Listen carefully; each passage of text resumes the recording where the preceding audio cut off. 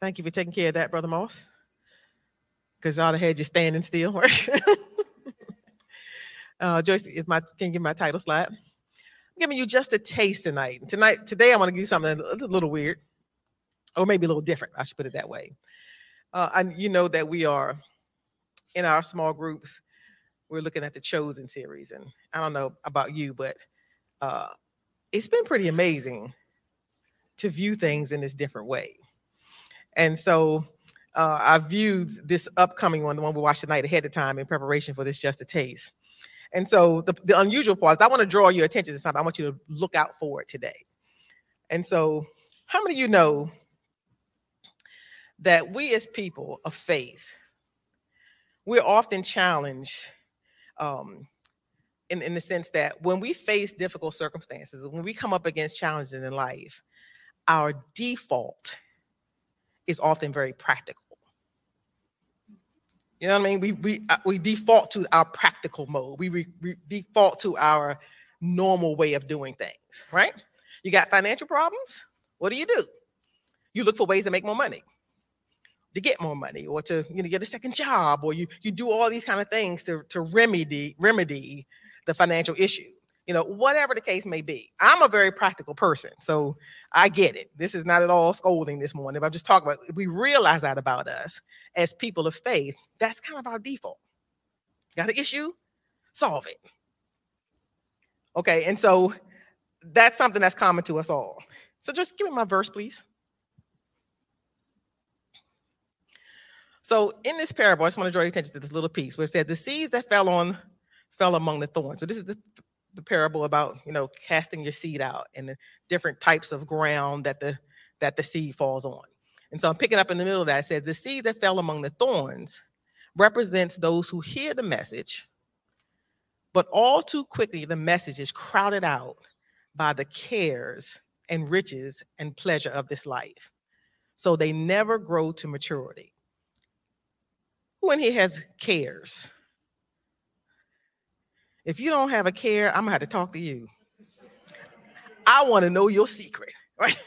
Because I've been in Jesus many years now, and I still have cares, right? Things that concern me, worries, those things that I know we say, oh, did she say worry? God said we shouldn't worry. Nonetheless, we do, right? In this flesh, we're going to have trouble. In this flesh, we're going to have struggles, and we're going to battle with things. But the cares of life, they manifest themselves in so many different ways. They really do. And so the word, I'm talking to people of faith here, right? The word can easily get crowded out in our lives because we're more focused on the care than our faith. You can put my title slide back up. And so I want you to pay attention. If you've already seen this episode, you're probably like, I know exactly what she's talking about. But I want you to pay attention when we watch this tonight. Pay attention to Simon Peter in particular as we watch The Chosen tonight and his life, and in particular his interaction with his wife. Okay, I'm not going to spoil it. I'm just going to give you that. I want you to draw your attention to that. And I want you to think about your own life. Put yourself in Peter's shoes, in Simon's shoes.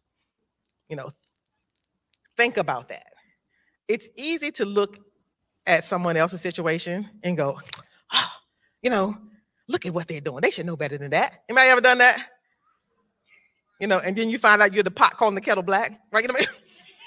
It's always easier to see error in other people. And so I want you to see yourself in Simon tonight. And as you look at that, or if you look at it during the week before we meet, and pay attention to that. And what I want to challenge you to do as people of faith, as believers, right, is that we have to learn to see or face our cares through the lens of faith. Right? We have a hope that's very different. We have a help that's very different than others may have. We have an ally with the Father. We have an advocate. We have resources with Jesus that perhaps others don't have. And so as we face our issues, as we face things, I want to challenge you to pause. Remember who you are. Put on the mind of Christ. Oh, okay, I'm his.